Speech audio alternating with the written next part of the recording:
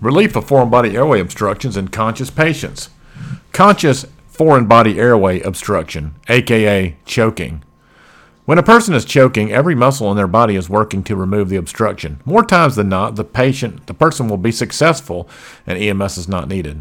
If EMS arrives to the patient while choking is still a problem, EMS can help the patient remove the obstruction.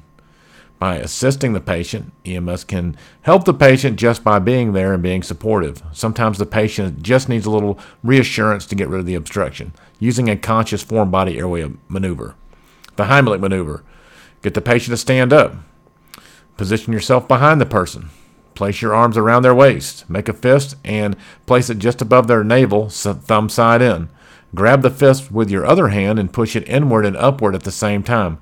Perform 5 of these abdominal thrusts. Repeat until the object is expelled and the person can breathe or cough on their own. In infants, interspersing back blows and chest thrusts are recommended by the American Heart Association.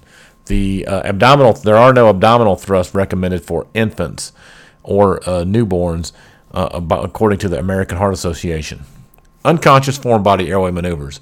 Since you really can't tell the difference between a patient in cardiac arrest and a patient with foreign body airway obstruction, start CPR. The good news is that the cure for foreign body airway obstruction is CPR. The force applied to the chest with chest compressions has the potential to push the obstruction out of the airway, thus clearing the airway with CPR.